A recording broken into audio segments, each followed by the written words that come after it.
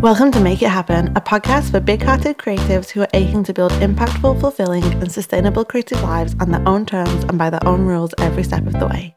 I'm Jen Carrington, a creative coach based in the UK, and you are listening to episode 3 of season 6. For today's episode, I have a returning guest and one of my wonderful friends on the show. You probably already know her and the awesome work she does in the world, so I feel like she kind of needs no introduction. But today we have Sarah Tasker of Me and Ola, and we had so much fun recording this episode together. We talked about her journey of making some truly incredible things happen in her creative business these past few years.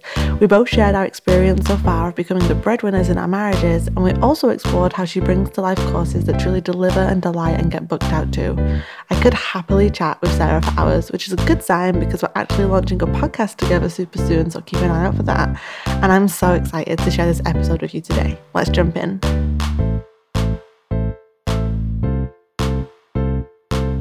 Hello, Sarah. Welcome to the show again.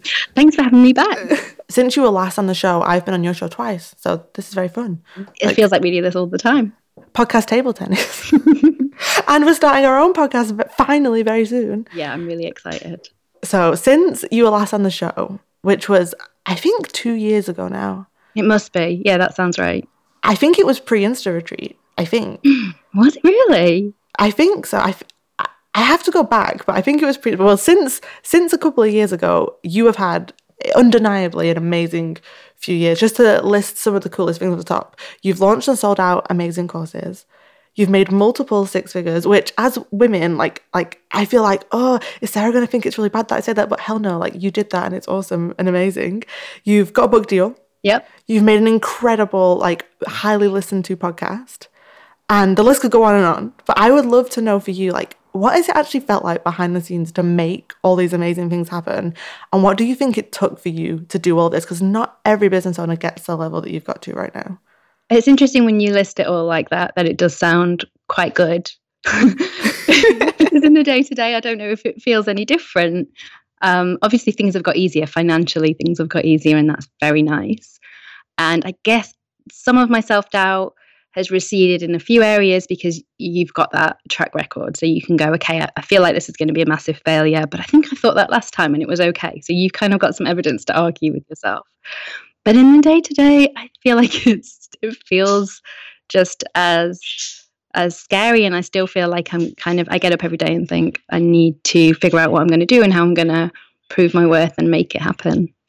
You're still Sarah. Yeah. And that's a good thing as well as a bad thing. Like, obviously, it would be lovely to get to this wonderful Zen space where I'm Gwyneth Paltrow. Just do yoga and eat vegetables. The Yorkshire version of Goop. Yes. Yeah. Gloop, it would be called.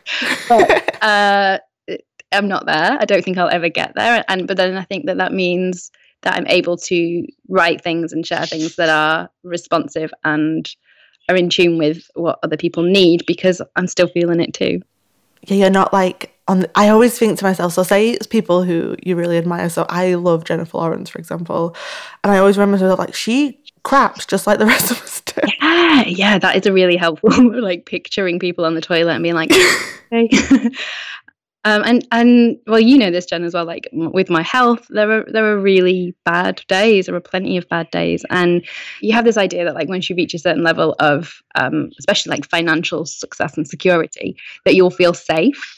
But actually what happens is the stakes get higher, because now, like, my husband works for me. So this is our whole family income. So now when somebody like rips off one of my products, or I feel like they're out to try and like steal my audience, now I feel like, oh my God, I could lose everything. Instead of before, it was like, well, okay, I could lose this. Now it's our whole family security.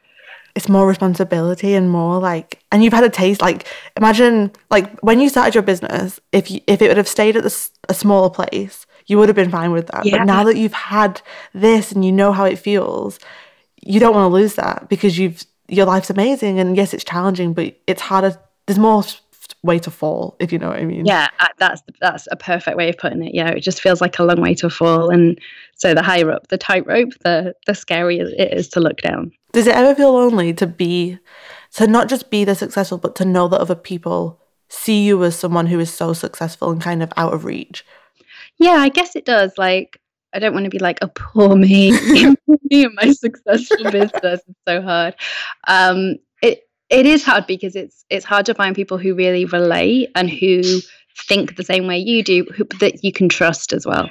Because there is that element of kind of, especially when you meet people, when I meet people online now, it's really hard to know who is genuinely interested in being my friend and who wants to be my friend because they see blue ticks next to my name and think it's a shortcut to success. Yeah, that's tough because now you come with some like equity.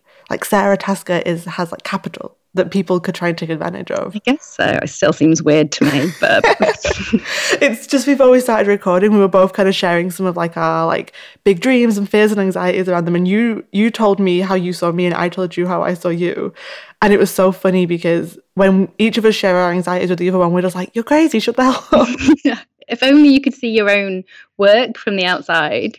Yeah. Like that would be the most useful thing in the world, but you can never get outside of your own business, and you're always so mired in the day-to-day and the stuff that you don't put out there for other people to see, the crap. Yeah. What do you think were the biggest components to getting you to where you are now, both in terms of like practical things, but also maybe even just like mindset or areas in your life that really supported you or pushed you, or what do you think have really shaped you getting to this place in your business and life? A good question. I think I have a real desire to innovate, and I really want to do things that no one else is doing, mainly because I don't like to compete. I don't like to have to be pitting against other people. I just want to do my own thing and do it really well and be known for that. So when I wrote my Instagram course, the first one, the Insta Retreat, there was nothing else out there, and I wasn't trying to jump on a bandwagon. I wasn't like, this is going to make me rich. I was like, I have a head full of Instagram stuff that nobody else is talking about, so I feel like I should be the one that does. And I think that because I was one of the first, that automatically puts you in good stead. But A, people see the integrity, hopefully, and B, you get in there early, you get a foot in the door before other people. And that's kind of the model I've tried to keep up. It was like, okay, I'm getting into podcasts, so I'm going to start making a podcast. And it felt like that happened 6 months, a year before everyone else went, oh, me too, I'm going to make a podcast. Although you were ahead of me. Just going to slide that in there. But then I've like been on the world's longest podcast hiatus, so you have probably done more episodes than me now, I imagine. Well, it's not a competition, Jen. No, it's not a competition, Jen.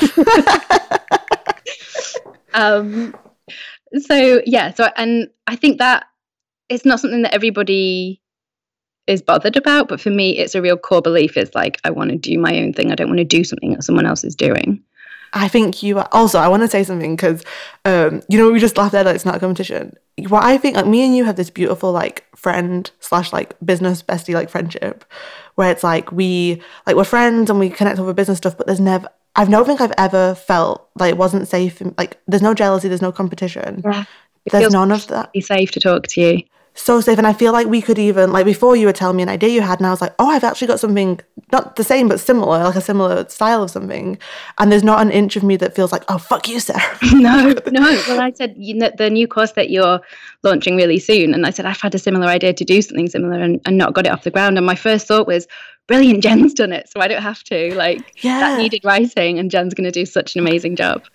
But, like, I feel like having these kind of friendships in business they're quite rare because people can be so competitive. Yeah. And to feel this safe. And I wonder if it's built on a place of like a mutual respect and also just like not seeing each other as competition. I was just curious, like, what do you think? And with me and other people you have this type of relationship with, especially with how successful you've got and how people may make up a story around that or want to take advantage of that. What have you learned around maintaining friendships with other business owners and creatives that still feel safe and supportive and non-competitive? For me, I think it's the same in real life friendships as well as business friendships. Not that they're not real, but you know what I mean. It's that people have to have done the work on themselves. They have to have done that self-work and figured themselves out and know their own bullshit, know their own insecurities, and then you can get past stuff. So, like, if you did launch a product one day that made me feel really insecure, I would know that was about me, not you. Yeah. And that I'd need to look at what that meant, and that maybe I secretly wanted to do something similar and hadn't realized it or whatever else. And I feel like that's a strength you've got. You know, you're very intuitive, you understand yourself and you understand other people. And all of my favorite people have got that. And it's hard won. It's not like we were born that way. Most people have got it because they've done therapy or because they've done an awful lot of like coaching. So yeah, know yourself is probably people who know themselves are probably my favorite go-to people when it comes to kind of business besties. And I think you've also got to really actually believe in each other's work. Yeah. I think because I'm so excited for you and I believe in your work and I see the impact it's having in the world, there's nothing in me that wouldn't, and I don't see it as like, well, there's this pie and if Sarah takes a piece of the pie, there's no pie left for me. No, because it really feels like that. Like, I think if you write an amazing e-course and people have an amazing experience of taking it, they are more likely to buy another e-course from you or from anybody else because they've had a good experience of one. Whereas the people I get kind of annoyed by are people who maybe borrow from that kind of business model, but write things that haven't got an awful lot of substance and still kind of charge at that rate, because I think you're damaging the whole industry. You're kind of making everyone look bad. Yeah, I have this conversation with Alex a lot around how I think the thing that bums me out the most is when you see a lot of lack of integrity in an industry. Like when you see a lot of people maybe just like when you see a lot of copycats or something. Yeah. Or and I was saying to Alex, like, but I wonder how much, it's not my business to judge if someone's doing something from a place of integrity. And like I'm like, that must be an ego thing for me. Like I've got to keep my eye on my own thing. But I like you know that scene in Mean Girls where she's like, I just want to bake a cake. It's like, I'm just like, I just want to be in an industry where everyone's doing things from a place of integrity. Oh, that's the world we want, right? And it is annoying when you think like our whole message that you and I both put out is find your thing and do your thing really well and don't get distracted and kind of, be present in what you do. And then some people kind of, you feel like they've come along, listened to everything you've said and taken away a completely different message, which is just do what I do. Yeah, my biggest marker of like, is something from a place of integrity or not is this first-hand knowledge or second-hand knowledge? Because if someone's taken a course and then they sell their own course based on what they learned in that course, that is second-hand knowledge. Absolutely. Like, everything I'm giving, I want it to all be first-hand knowledge. I want to engage with first-hand knowledge as well. I wrote this little mantra for myself at the beginning of this year. It's like, I only want to tell the truth and I only want to consume the truth. I love that. I'm going to steal that.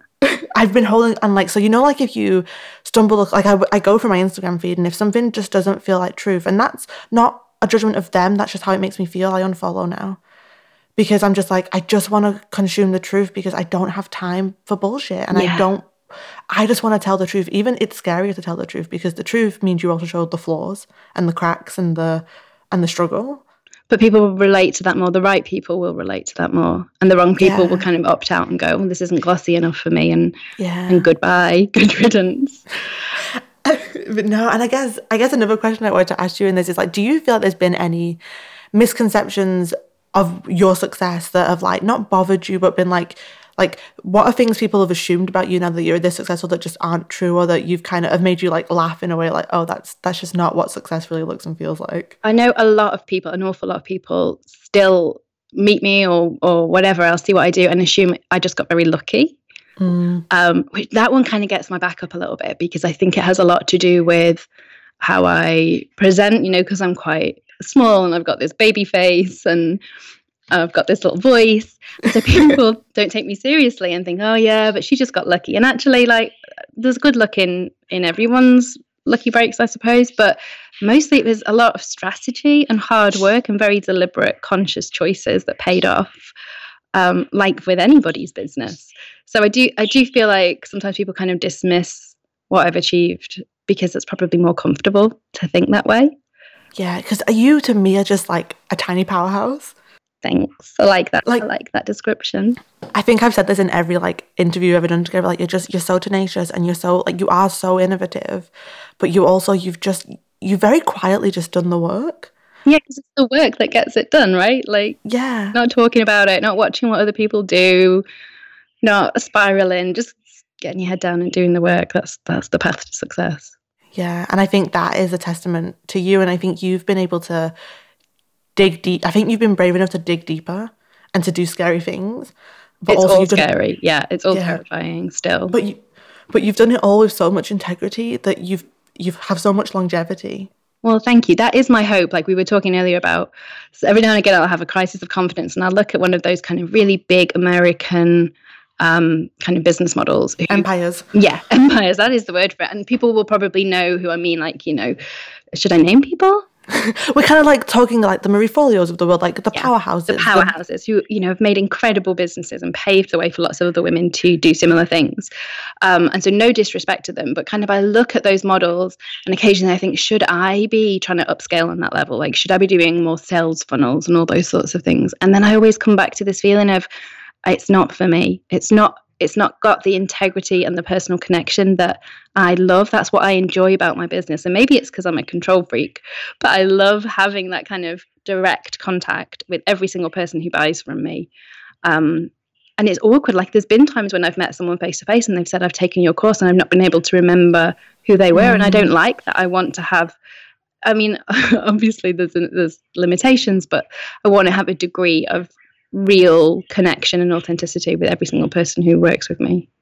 Yeah, no, that's how I feel. Like, this is why I've stuck with one-on-one. Like some people are like, oh, like a lot of the times the process, people do one-on-one for a long time and then they just move to courses, which is, this is not me throwing shade at Sarah, because I know that's what you've done, but for you it's because you've built such a huge course that there was no point in you doing one-on-one at a certain level because you just poured it all. But for me, it's like, I love just talking to my clients one-on-one, and I could pour my energy in trying to build like a different type of business model.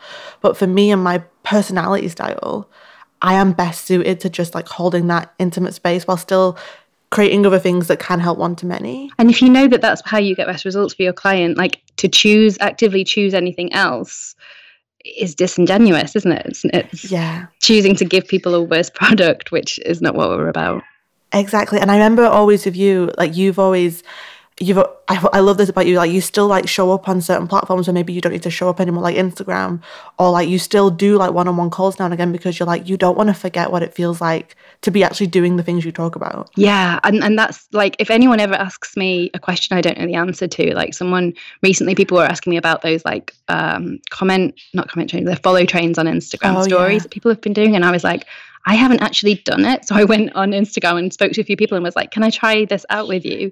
Because in order to tell other people about it, I need that first-hand experience and I need to know how it feels. And that's when you're like, oh yeah, it feels kind of weird to do them every day and things you maybe wouldn't expect. And yeah, I feel like it's really important to stay in the arena, whatever that arena is, so that you can kind of keep giving relevant advice.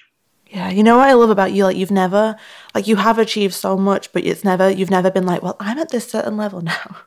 And all you like plebs. Like, I think that's like, you still feel very accessible. Like you still will go on Instagram stories and just like be yourself and like share really human things. And I think sometimes I feel like we feel like in business our Britishness is a bad thing. Like that kind of like very like self-deprecating. Mm-hmm. But I actually think it's a really special thing about how we stay very human and very like it's not a people-pleasing thing, but we care about people in like a very British way. Yeah, like it's a secret superpower. You might be right. I listen to other people's podcasts, like American podcasts, and I spiral into this self-loathing of like, they're so confident and they're so up, and I'm like terrified every time I record an intro for mine. But then when I share those thoughts online, if I ever like tweet about it or whatever, the responses are always no, that's what we like. That's what we like about your podcast, is that you feel like you're normal and you're one of us. So I have to remember that, because it is that difference. Like sometimes you want to be a glossy, perfect online person, but I didn't get into this I didn't want to be like an Instagram celebrity. That's not the aim here. I just want to create what I create and talk to people about it. Yeah, and I don't know about you, like I just want to feel like everything I do is a true representation of me. Mm-hmm. And it just goes back to, I want to tell the truth and I want to consume the truth, because bullshit doesn't help anybody. And our brands are ourselves. Like obviously there's a line where we maybe don't put everything into our brands, but they've got our names on them. So if your brand has no integrity, to me that suggests that you have no integrity. It's not a huge leap for people to believe that about you. So yeah, I want my brand to be the best representation of the real me that it can be without crossing over into being false. Yeah. Oh, I love that. Okay, I'm going to take it as a new direction now. So last year we both did something pretty exciting. We became full-time breadwinners in our marriage. Yes. Which is I don't know about you, this is a topic that I love to talk about, but there's not always safe space to talk about this. Because I feel like as women, being a female breadwinner is not a new thing. Women have been doing it for decades. Just it's getting more and more now. The more women have more opportunities, and especially with the online space. But I just feel like we're raised in a world where it's like, don't talk about money and don't emasculate your husband and all this bullshit. And it comes with a whole new load of things. You know, there's a whole new level of emotions and like money management and just that you're home together all the time. So would you share a little bit about your and Rory's journey to you becoming the full-time breadwinner, and also what's it been like for you guys so far, and I always think it's really interesting, like how has he like adapted to the new like lifestyle you guys have got as well? It is a really interesting topic. It's an interesting kind of chapter in our relationship, and I think if you interviewed him, he'd probably give you a different account to the one I will give you.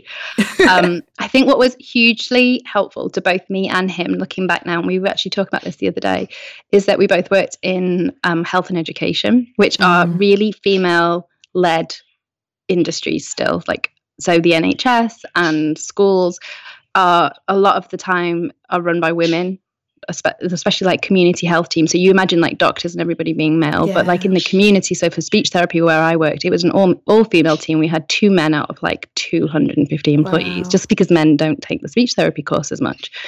And the same for Rory. He'd always had like female head teachers and female managers. And I think that helped because we hadn't come from that kind of more alpha industry where you expect the man to be the leader and the man to be making the money and the man to be making the decisions. So it's been interesting to see people outside of us, outside of our relationship, who maybe haven't quite got that same experience, and how much more harshly they judge the situation, and how they feel like maybe it's demasculating for Rory, and worry that might be a problem for us, because actually for the two of us, it's been no issue at all. Rory actually said to me recently that when he was younger, he always used to think that his dream job would be just to stay at home and be a dad. So, and he never told me that, so we didn't know that going into it. It was more just that he was not really enjoying his job, and he was working these really long hours, and I was really struggling with childcare. So it made sense for us, for where we were in life, to try it. And it was very much like let's try it, let's see what happens. So yeah, in terms of adjustments, like I guess a big one is all of a sudden my relationship with money has changed. So when he was kind of the main breadwinner, I let him make all the decisions about how much we could be spending and when we needed to stop, and that felt fine. But now letting him make those decisions when it feels like my business's money, I'm a little bit more strict. I'm a little bit more like, how much were those socks? I mean, yeah, he did spend £25 per pair of socks and bought 3 pairs. I think that's Rory is living the high life. I've never spent that on socks. I still get my socks from Primark. Oh, and that's so interesting. Me and Alex, so it's been a little bit different for us.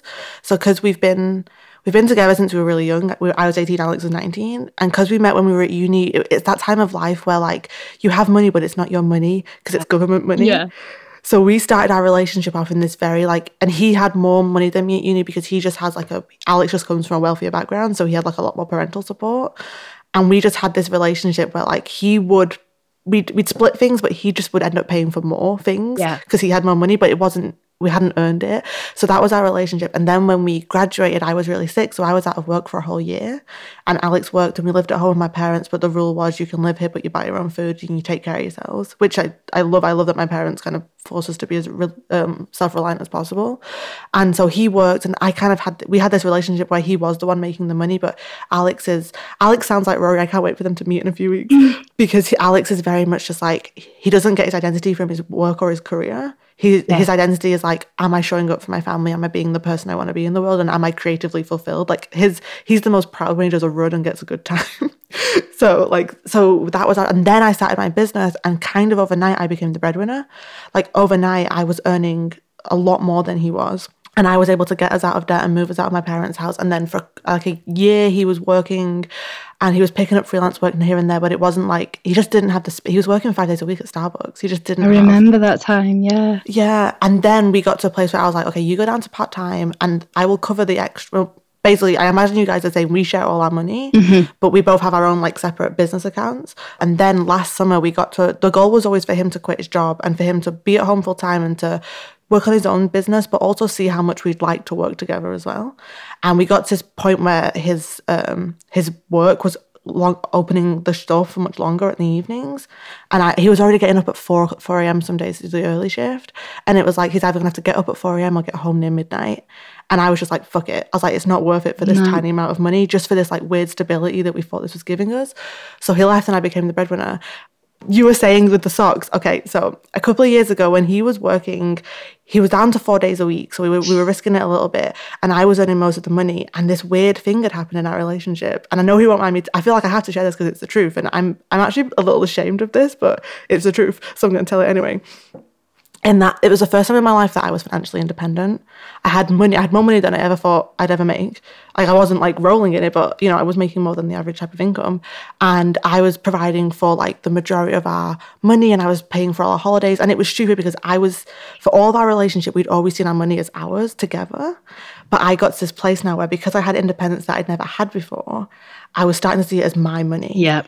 And I was starting to, I'm a very independent person, and I have this instinct to be very self-reliant. And I had this little voice in the back of my head of like, this is like, protect yourself. Yes. And there was like a power imbalance where there was times in my head where I was like, wait a minute, why am I was just being very possessive. And I was like, well, it's my money, so I get to decide how, and it was like a few months of our life where I just look back and I hated how I was about money then, because it was like, it wasn't a control thing, but it wasn't abusive, but it could have turned into an abusive situation where he was not being treated as the equal member of the relationship that he was. And I really had to work through being a team in it, and I just really had to let go of my desire to preserve myself and be the team that we always had been. And now it's our money, and I couldn't give a flying. We don't see it as like, well, Jen added this to the pot, and because Alex is building his business, he makes money, but because it's not consistent enough yet, we just kind of put it into savings or put it off whatever we put on the credit card that month. And it's just, we're in this beautiful place where it's just like, we don't care who brings in the bacon, we just want the bacon coming in. And I really see how we both contribute to maintaining our life. It's just that he does more of the housework and he does more of like the cooking, and I'm just happening to be working more, even though he is working really hard to build his own business. And it's been this really beautiful journey to go on together of really kind of butting heads and my ego coming into it. Yeah, and I've had similar feelings. And for me, I think it's about, this money belongs to my business, and I have to protect my business above all else. And so losing that control and being like, you can spend a bit of this business's money. That's been a learning curve for me, and kind of, I'm still maybe sometimes hold on to it too tightly. Yeah, no, it's so interesting, and it's just, and I always, when it was the other way around, he never treated me like that. And then there was just a time in our life where I wasn't horrible, but I was just very triggered, and I had to have some space to work through it. And he really gave me permission for that. And he is wonderful. And it sounds like the wonderful situation we're both in is that they're not threatened by like having wives who make more money than them. Not at all, no.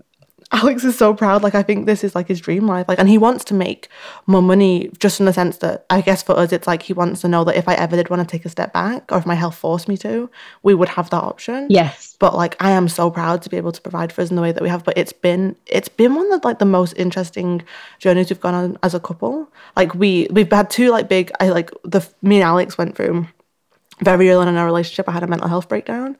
And he literally, like, he didn't nurse me back to health, but he, like, walked with me in that journey very much. And he's really walked with me in, like, both my mental health and my physical health problems. But then this money situation, it's just been, like, such a beautiful, but at times challenging, like, journey to go on together. And it's nice to be able to talk to you about it, because there's not many people, the majority of my friends, their partners just do happen to out-earn them, because we live in that world. Yeah, that's still the reality of most people's kind of pay. And also I think we both have that factor of we felt in debt to them for a long time, not just financially, but sort of emotionally. Like, you give me so much, you help me when my health isn't great, what do I contribute? I don't even manage to wash up every day. So to suddenly be able to be like, oh, this is how I contribute to our relationship, so maybe I contribute more financially, and that feels to us, I think it's some of the guilt still for me of kind of how much I have to ask him to help me. And that it's really helped with that I'm able to give him this in return, give him this opportunity to leave that job and to be at home more and to have more freedom. Oh my God, I can relate to that so much. I mean, this is something we've explored a lot together. So Alex completely like his early 20s was just about me, and he just went to work, and I get really emotional because like that is a very special thing for a very young man to do. And you shouldn't feel guilty, but I bet you did or do. I was so sick that I wouldn't be alive if it wasn't for Alex. And when I say that, people think I'm exaggerating, but if you've been in a mental health crisis, that's just the truth. And he was so and he's like, Alex is the first like safe home. Like, I love my parents, but it's complicated. Like, he's the first like fully safe, uncomplicated home I've had. Yeah. And it's just, and I sometimes now, like, my dream was to give Alex the space that he gave me to build this business. And I'm so fulfilled. And when I'd go and visit him in work, he'd be making coffees and he'd go in with such a good heart. But I'm like, Alex, I want you to have this creative fulfillment that I have and the freedom that I have. And also for our life, I want that if we choose to have kids one day, I want this kind of life. But it's so wonderful to be able to give back and to see him thrive. And also, yeah, he gives so much to me. I wanted to give him, he never resented it, but I wanted to give him that back. And it's just wonderful how as a team you can really support each other at different times in your life. It is. And I think there's a lesson in there as well that, like, there was a time when with my health and everything else, I felt like I had nothing to offer anybody. Mm-hmm. Like, I was useless. And I do think if I wasn't with Rory, like, I can totally see me. I would get into debt because I would never be able to pay my bills because I hated calling people. And like, just my level of anxiety was so high, and I didn't understand what was going on with my health. And he is the structure that keeps my life going. I'm like a floppy, bendy tree, and he is the stake that holds me up. And together we're like this awesome tree. And I guess there's something in there about like society makes you think that if you can't be all of those things on your own, you've got nothing to offer. But actually, sometimes it's about just building the right team and finding the right people to support you, and you support them in different ways. And you it's like a jigsaw. No, you're both kind of together with different strengths in that season of your life, working towards the same shared goal. Exactly. And and I also, like, I don't know about you, like, I've had moments where I feel like a really empowered woman, that I make the majority of our household income, but then sometimes I feel like I'm a bad feminist because, like, or like a bad woman because I can't run my whole life. My husband does my friend texted me the other day to say she was really excited because she'd bought a new washing machine. And I was like, that does sound exciting, but I don't think I've ever done one round of laundry. Rory said to me the other day, do you even know how our washing machine works? And I was like, I'm sure I could figure it out. But yeah, I could Google. It's like, I'm like, oh, am I a failure because I can't do everything? But then it's like, no, how wonderful that we can fill a gap for each other and support each other to live this wonderful life. I kind of had a real opportunity to explore this recently because Rory's mum, who usually I have a pretty good relationship with, but she was going through a crisis of her own. And in a conversation with Rory, she said to him, sometimes I think it's like you're a single parent. Oh, yeah, which really hit hard on me. And I'm at a point now where I'm just really angry about it, and we've not sorted it out. She won't be listening, so it's fine.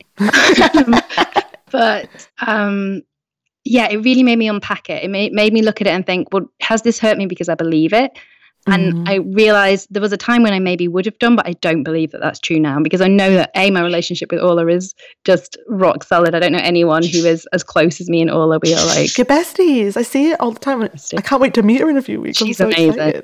Yes, and she's brilliant. And I bloody breastfed that girl for the first 3 years of her life. Like, you pushed her out of your body. Exactly. I've done some parenting, and I still do some parenting. And also I felt like it was a really disrespectful thing to say to people who are single parents, because I've got friends who are single parents, and my God, is it hard. And there is nobody there to do the shopping for you or to pay for your holidays or to like even just like go to when you've had a really stressful day and be like, can you just take her? I need 5 minutes. And that's, I'm here, I'm working a lot more than maybe a typical mother does. But I'm here, and it is definitely a joint effort. And in the end, I was like, it's not like he's a single parent. It's like he's a wife. That's what she means. And it's a uncomfortable gender role for her. Yeah, that's the thing. If it was a woman doing all those things, what does he do? He picks her up from school. He does the washing. He does the hoovering. He looks after Orla in the afternoons when she's not in school. And he does bath time sometimes. Like, he's just being a wife. He's being a dad. Yeah. He's being a dad. He's being what we should see as a dad, but we've gendered to be as a mum. Exactly. And she wouldn't be complaining if it was the other way around. When it was the other way around, and I gave up my career in the NHS pretty much to look after her, that was just normal because it was expected. And she is, she's a feminist, and she's from the 70s era of feminism, and I think she would be really shocked. And if I ever get to talk to her about it, hopefully I'll be able to kind of point this out to her. But I think it just goes to show how invasive those thoughts still are in our society, that even people who consider themselves feminists and who consider themselves kind of liberal free thinkers can still get sucked into this notion of, well, you're a woman and you should be doing X, Y, and Z. Yeah, well, it's huge. I feel so, it sounds like you're married, like I feel so grateful that I've married someone who not only like calls himself a feminist but lives it. I mean, Alex was raised by like a very strong single mother, and I'm grateful for her every day for the way she's raised him. But like we just try, and he doesn't bring any gender expectations to our relationship. I don't think I could be in a relationship with many other people. because I'm difficult. Like the other day we had like a fight, like at least a 15-minute discussion about, he was like, Jen, why do you never change the toilet roll when you run out of one? And I was like, my brain doesn't work like that. I was like, if I lived alone, I would just build up a pile of like used toilet rolls and once a year clean. And he's like, you're disgusting. And I was like, yes. It's just, I think of it in spoons though. I'm like, I've been conditioned by my brain to save energy, be constantly in energy conservation mode. And that is that necessary spoon usage, changing the toilet roll? No, it's, and the funny thing is, like, I realized like he doesn't complain about doing all the laundry, the cooking, but this one thing was bothering him, so I've started doing it, and I've seen it on his face, like he just felt seen and heard. Yes. And so it's those little things because I have this, I grew up with a mother who did all the housework, and my dad, I love my parents. If either of you are listening, please, they once said to me a few weeks ago, they were like, if you ever write a book about your childhood and our life, can you just do it once we're dead? Uh-oh. So I was like, no. But like I grew up with a dad who, like, my mum would come home from work and he'd be like, where's my dinner? So I'm very triggered by that. So if Alex ever asked me to do something, and he knows this, like if he asked me to do something, it just goes back to my childhood, promising myself I'd never be my mother. I love you, mother, if you're listening. And so, but I realized like, oh, sometimes it's important to see and hear him and respond to that. And it's just interesting. But yeah, I could talk about, I actually have a secret dream to start like a relationship podcast where I talk to like people about their relationships, because I could talk about this forever. Yeah, I reckon it's really helpful as well for other people in the same situation, or thinking about going into the same situation. I was saying to you actually at the start of this, I don't think I've said this publicly anywhere before, but like our sort of mid to long term dream as a couple is for my business to make enough for us to buy somewhere where we can have a house, but also have some land with like some little retreat cabins. Like maybe not many, but because Rory is, he's kind of an extrovert, you know, he fills up on talking to other people. He loves to be doing stuff with his hands, and he's come into my business and, you know, he's brilliant and he contributes in all kinds of ways, but I don't feel like they're ways that long-term are going to fulfill him. Yeah. And also he wants to talk to me all the time, and I don't work like that. So we have this kind of conflict where he's just like, he's sat in the house all day, so he wants to chat. And I'm like, no, I chat online, but I don't chat face to face. Could you text me instead? You need that space. Like Alex is even more of an introvert than I am. So we can be like at home all day, and he'll be in one room and I'll be in the other, and we can work for like 6 hours, and we just kind of pop in and bring each other food, or he brings me food and I go and see how he's doing, and it's nice. But the thing that annoys me the most is if like I'm in the middle of something and he just comes in because he wants to show me a meme. Yes. And I'm like, Alex, I'm writing. Like, it's very, the lack of separation between work and life is beautiful, and also like you have to have very like honest, kind, compassionate conversations of like, listen, I need you to literally go away right now. Yeah, definitely. Like, and it's hard, especially like when you're writing. I'm sure people who write or writers can relate to this, that you get into a headspace and you have to stay there and follow it. Yeah. And sometimes that means going at like, I know it's tea time, I know you've cooked for all of us, I'm going to go downstairs and lock the door and write, and please don't speak to me for an hour. It reminds me of Uncle Quentin in the Famous Five books. He is like, I remember he'd go to his study and shout if anybody made any noise in the house. But what I remember about that is in those books, people respected it. Like his wife would say, he's very busy and important, you've got to be quiet, children. And the children would tiptoe around. And so I kind of, even though he was not a positive figure in those books, that gives me permission. And I think, actually, no, this has always happened. People, if you're the breadwinner, there has to be times when you say, I'm in the zone and I'm going to focus on that. When I feel bad, if I'm like, Alex, can you just give me like an hour?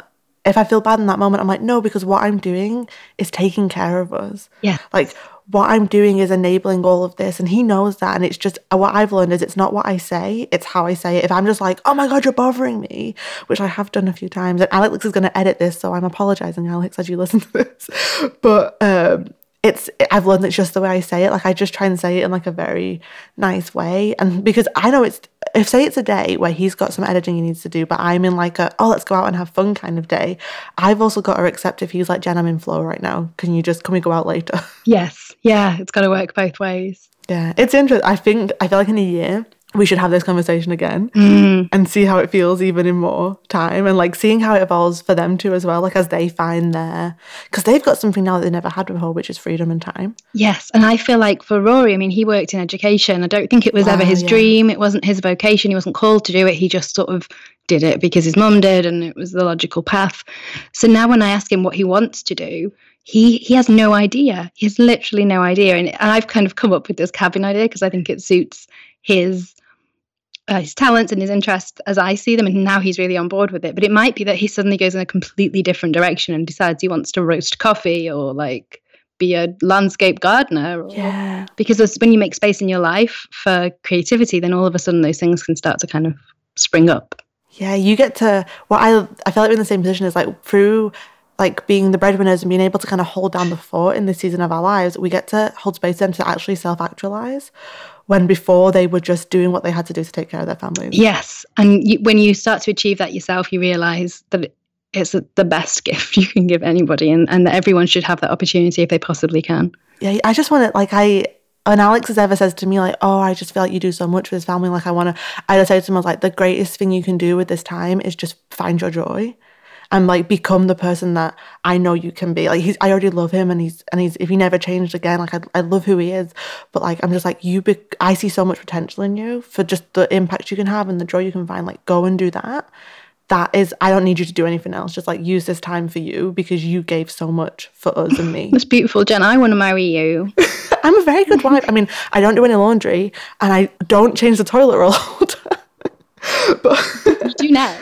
Yeah, well, I forgot yesterday and he said something and I was like, hey, don't go taking this for granted, Alex. I saw a thing online this week actually that was like a sign some passive-aggressive roommate had put up in the bathroom that said, changing the toilet roll will not cause brain damage. And the other person had put post-it underneath and said, I don't want to risk it. Oh my God, I need to please send me that. That will make... Okay, the last thing I wanted to talk to you about today is your courses, because I feel like at least at any given time, at least 50 to 80% of my client base have taken one of your courses. And they always talk about, obviously Instagram's a huge part for online business owners and like how they can put themselves out there, but they always really talk about how your course made them feel. Like they love the experience of your course, and they all say how beautifully you write it and put it together. And I feel like I have a lot of clients who have taken other courses and they're like, that was a waste of money, or it kind of said a lot of fluff but didn't go deeper. Like most of my clients don't have wonderful things to say about all the other courses they've taken, but your course, I've never heard a bad thing. Like they love it. And I feel like and from what I know of, you never took a class to like how to create an amazing online course. Like how have you developed like such beautiful, amazing courses that have like really delighted and delivered for your customers? And like, what have you learned in that process? It makes me really happy to hear that. Super happy.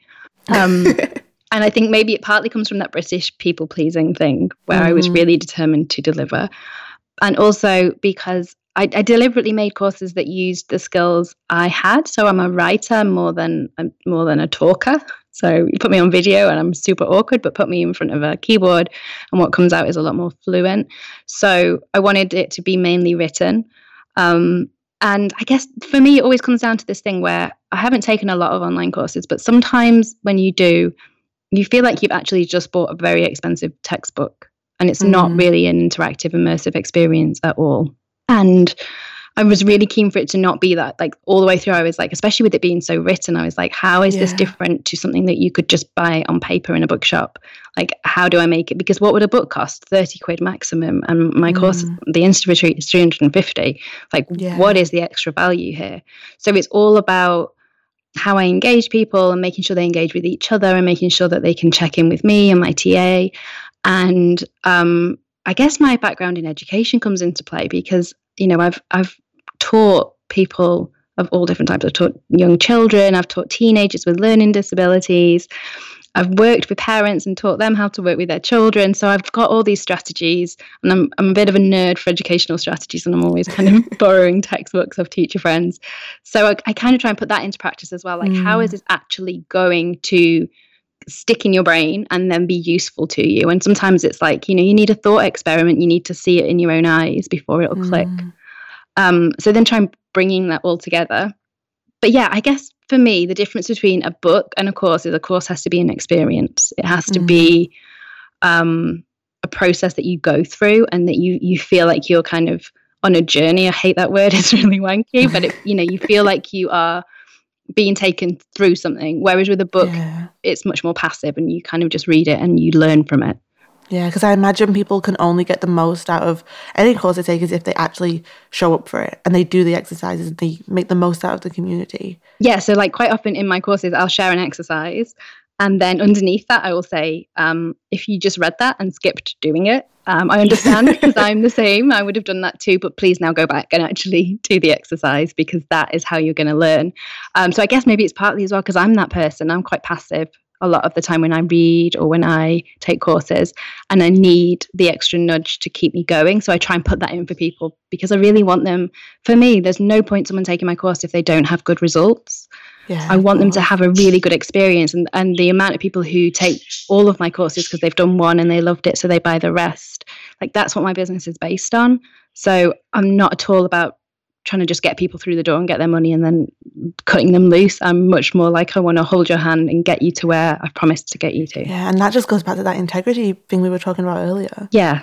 Like that's why your course sells out so much because people don't just trust you but they've seen how many people say, I honestly, like everyone I know who's taken your course, just their Instagram is like gone so beautiful but more than that, they've learned how to ask themselves the right questions.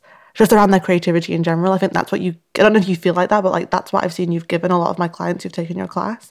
Is they all say, Sarah's course helped me actually start thinking about it in the right way. That's really good to hear. That's definitely something I'm big on pushing because I don't want it to just be like, do these 10 things and your Instagram will look like everybody else's Instagram. Well done.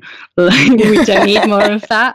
What we need is, what's your thing? What's your voice? And sometimes that means I'm sharing an uncomfortable truth. And there's sometimes people take the course and I say, that is your thing. And we've discovered that that's your thing. And it's not going to have a huge audience. It's really niche. You need to understand you're never going to be millions of followers with that, but you've got to still pursue it because that's your sparkle. That's your thing. And the few thousand followers you maybe do amass will be so into what you do that you'll be able to turn that into the next step of your dreams. And that is the best. I've had a couple of clients actually who told me that through the Insta retreat, you had a conversation with them like that. Yeah. Where you really helped them, A, own what they were about, and B, kind of get perspective on, listen, you don't need 1,000,001 followers. You need a few thousand who get what you do and are passionate about it too. Yeah. And like, I'd love for everybody to get those thousands and thousands of followers because of course it feels good. But actually having been there and having talked to so many people one-to-one and through coaching previously, I actually know that number doesn't translate to bank balance at all. And you can have hundreds and hundreds of thousands of followers and not be earning very much. And you can have 1,500 followers and be making six figures. And it's about who they are, if they're the right people, and how you represent yourself and how you build your business. Yeah. I'm really glad we got to talk about that because it has been on my mind to pick your brain about for a while now. Like how wonderful you are at bringing courses to life. Thank you. I feel like I should get the names of all these people and chase them for testimonials now. I'll tell them to send you one. So I'm finishing this season of the show with 4 quickfire questions. Are you ready? Okay. What is the best book you've read recently? You lent it to me, The Perennial Seller by Ryan. Oh, did you read it? Loved it. Yes. I can't wait to hear your thoughts. He's just got another one out. I think I saw that advertised on his Twitter or something. Yeah, but his Ego is the Enemy is his previous book, The Perennial Seller, was one of my favourite books. I need to find that one as well then. Yeah, that's good. Okay, if you could have a coffee date with one of your creative heroes or inspirations that are alive, who would it be? Tori Amos. Okay, in another life, what's a job completely different to what you do now that you think you would be really awesome at? I think I would be a really good, whatever Dr. House is, a diagnostician. Because it's like a mystery and you have to do a lot of research and pick it apart. That's how my brain works. I'd be shit hot at doing that. I love that. Okay, and the last one is, if everyone listening could go and do one thing to go and connect with you and the awesome work you do, where should they go? Come find me on Twitter. I'm on Instagram at @meanola, but Twitter is where I am chattier and it's easier to make a one-to-one connection. So @meanola, all one word on Twitter. I also love the quotes you share, and the articles you share. Your Twitter feed is a really great curation of other things as well, I think. Thank you. That's what I want it to be, valuable. And I just, Instagram for me, because it's so big, it's hard to make direct contact with everybody. Every day I go into my DMs and try and reply to everybody, but it's just a losing battle because there still always says there's hundreds unread. Whereas Twitter, it's doable every day to get through my mentions, or it is so far. So awesome. I try. Oh, thank you so much for coming on today. And also, everyone listening, me and Sarah are launching we announced this 4 months ago. Yeah, and then we got derailed. But life happened. But we've got a date in the diary, and we will be launching a podcast very soon, so keep an eye out for that. Yes, a joint venture. It's going to be pretty awesome, to be honest. It is. And there we have it, today's episode. If you'd like to find out more about Sarah and the awesome work she's doing in the world, head over to makeithappenpodcast.com, where you can dive into this episode's show notes and all past episodes too. And if you'd like more from me, head over to jencarrington.com, where you can explore all of the content I create for big-hearted creatives just like you. More than anything, thank you so much for listening along today, and I hope you have a wonderful rest of your day ahead. Keep on doing the awesome work that you're doing in the world, and I'll be rooting for you always.